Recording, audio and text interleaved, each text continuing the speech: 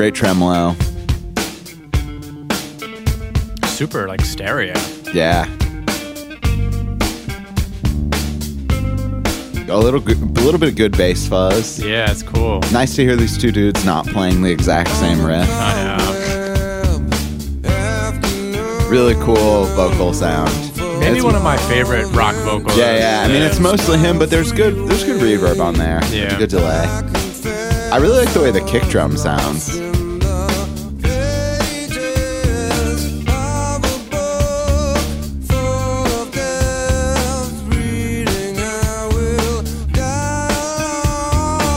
It's a pretty crunchy harmony right there. Now comes the Big Goo Goo Dolls chorus. It kind of is. It kind of is.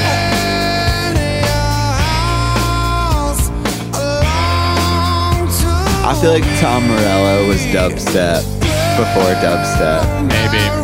It's just all the like that crazy tremolo. And there's like a little tambo that comes in every like 16 maybe.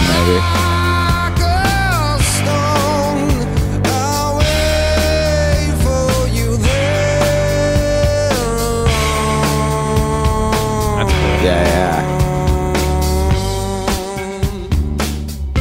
Yeah, I heard the timbre. Yeah, it's pretty cool. It's quiet. Yeah.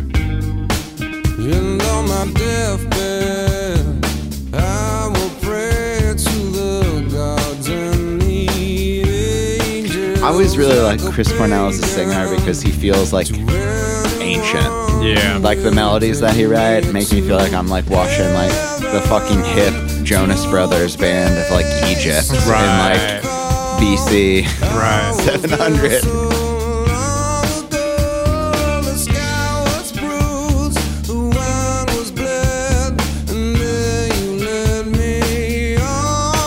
And like the song's really dark too. Makes it feel like ancient. Yeah. But it's not like, it's a heavy song that's not like loud. Right. And of course coming up we got some whammy pedal goodness. The shit is epic. This guitar solo gets me fired up to this day. To this day. Yeah.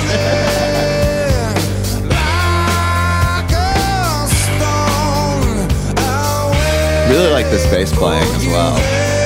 Very supportive. True bass player's bass player. Oh, here we go.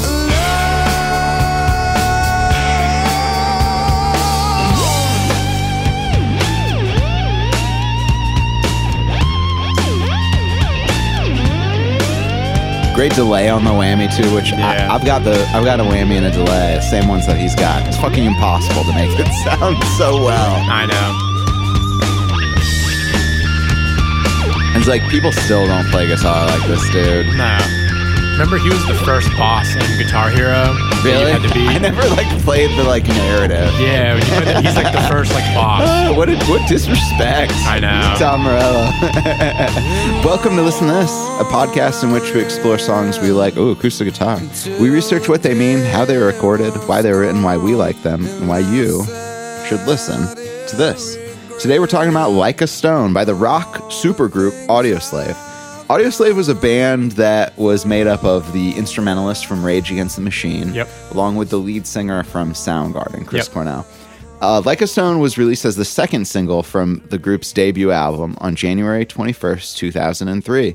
It topped the charts and was the group's biggest hit, going on to be the fifth most played rock song of the decade. Wow. You know what number one was? Never made it as a wise man. Yeah, wow, dude. It was written by Chris Cornell and Brad Wilk, Tim Comerford, and Tom Morello, who are the members of the band, and it was produced by the great Rick Rubin. Nice. So, like, what's your breakdown on who Rick Rubin is to the people listening out there? Rick Rubin is an enigma of a producer. Yeah.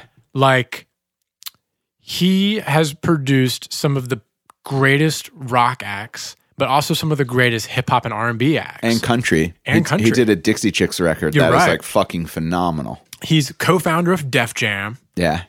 And does not play a single instrument. He produced those Johnny Cash and Tom Petty acoustic albums like late in their career as well. They like American series. He did one with Neil Young. Yeah, I didn't know he didn't play an instrument. Does not have any musical thing. One of the greatest things I ever saw was a video of Rick Rubin when he was producing the Jay-Z The Blueprint. Mm-hmm. One of the most influential rap albums of all time. Yeah. Of Jay-Z doing a verse, and Rick Rubin's like, I think you should rewrite that verse. Yeah. Just being like talking to Jay-Z like that. It's like, dude, it's like, and Rick Rubin's like, if you saw him, like, you would just like not take him very serious or think he's like not from our like dimension. Yeah. He's got like the huge beard, big hair. He used to be like kind of a bigger guy, and now he's really skinny. He Yeah, looks he used to kind be of a bigger little. guy. You may have to rewrite the third verse after this because you just took it. The whole song just went like this. Rick ain't normal. I don't give a fuck. I know all producers have their idiosyncrasies, meaning, quirks and weird shit. But he's just strange by strange standards. While we was downstairs doing hardcore rap records and shit, upstairs he had a bunch of people having koala leaves and doing some type of Tibetan freedom concert planning. I'm thinking maybe we start a cappella with, if you're having girl problems, I feel bad for your son. I got 99 problems, but a bitch ain't one. Hit me. Bam! Right into the first verse. Over 20 years into his career, dude ain't changed. He got his own vibe. I mean, it's Rick. You gotta love him for that. Didn't he also produce the fucking Red Hot Chili Peppers? Yeah. Like Blood, Sex, Sugar, Magic? And I think Californication, Yeah, I yeah. think he did. I mean, And Slipknot? yeah, I mean, I'm telling you, like, Rick Yeah, Rubin yeah. is an enigma of a producer. Read the Wikipedia page, y'all. He's insane. And he's a member of the tribe. Shout out to the Juice out there. Oh, nice, yeah.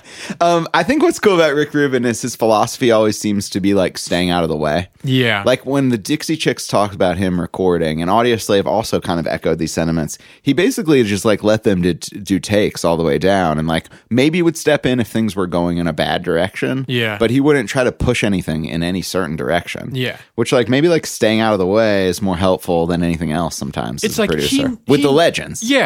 It's like everyone he works with is extremely talented.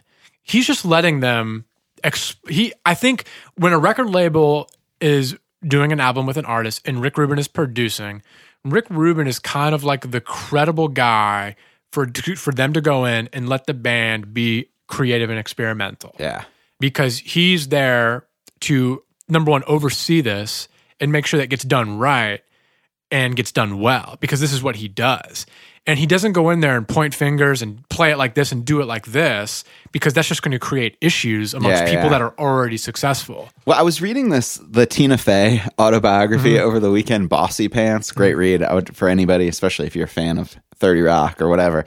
And she talked about like, in the book, she talks about how the best thing a producer can sometimes do is actually limit people's creativity just a little bit, because she's like talking about how like they're already enthusiastic and you can't let everybody do everything. So he's probably pretty subtle about that, because like the records that he makes, like this just sounds like a band. It sounds exactly like what I would imagine Exactly. Audio Slave sounds like in real life. Exactly. Bassist Tim Comerford claims that the song is about an old man waiting for death, Interesting. sitting in a house alone after all his friends and family have passed on. That's crazy. It's heavy shit. Chris Cornell explains, quote, "It's a song about concentrating on the afterlife you would hope for rather than the normal monotheistic approach. You work really hard all your life to be a good person and a moral person and fair and generous, and then you go to hell anyway." Right, yeah. Heavy. Yeah. Yeah, these guys. People used to write some really heavy songs, man. Yeah. This was a number one song, and it's like It was a number one song, kind yeah. of like a mid-tempo song about like accepting death, but like you're not stoked about it. Right. It's very harmonic minor. Coolest thing about Tim is he's got those like t-shirt sleeve Holy tattoos. shit. And when I was a kid, I remember thinking those were cool, and now that I'm older, I'm like, I bet that shit hurt, dude. Oh, absolutely hurt. How Like, long did you sit for your tattoos? combined all of it, everything? Like, what's your biggest session at once? I clock out at 6 hours. Really? Yeah. So like this one was 5-6 hour sessions. So Yeah. Like 30 hours. or so. For podcast listeners that don't know, Luke's got sick tattoos. Yeah. I just have one that says penicillin allergy. it's useful though. They filmed the music video for this song in the same house where Jimi Hendrix started writing Purple Haze. Sick. Pretty cool little tie-in to That's an cool. episode we just did. Yeah. And the last thing I want to talk about is Tom Morello, the guitar player for Audio Slave. The dude plays the guitar like it isn't a guitar. That's his MO. Yeah, that's which I think is really cool. He's using this thing on this track called a whammy pedal, which we talked in the Jimi Hendrix episode a little bit about an octave pedal. A whammy pedal is a pitch shifting pedal, so you can do octaves with it, but it sort of changes the pitch on a sliding like continuum, like as if there were no frets. It sort of turns a pitch wheel into a thing you can use on your guitar. You see a lot of people use these things? No. Really? No. Man, I use the shit out of mine. I know. I use it all the time. He was really popular back then. And I remember everybody bought whammy pedals after this song came out. Oh, yeah. All the guitar players. Oh, yeah. This and the Killing in the Name solo. Yeah, that's where he really... The dentist drill sound. Yeah, exactly. That's what everyone always calls it. Yep. But, we'll get to our sponsor today in a little bit. This week's episode of Listen to This is brought to you by Morello, and Morello, DDS. A lot of people have a big fear of the dentist, and I don't really blame them. My dentist is like 95 years old, and he puts really sharp shit in my mouth, and I have to pray to God every time I go. I'm going tomorrow morning. It's going to be scary. This might be our last episode. But Morello, and Morello are different. They soothe the spirit with epic riffs and advanced political discourse in the lobby. That's Morello, and Morello, DDS. Never has a dentist drill sounded so epic. Thanks so much, y'all, for listening to this podcast. Please tell your people about this podcast in real life. Please tell your internet strangers, your, what are those people, the Zanga commenters, LiveJournal community.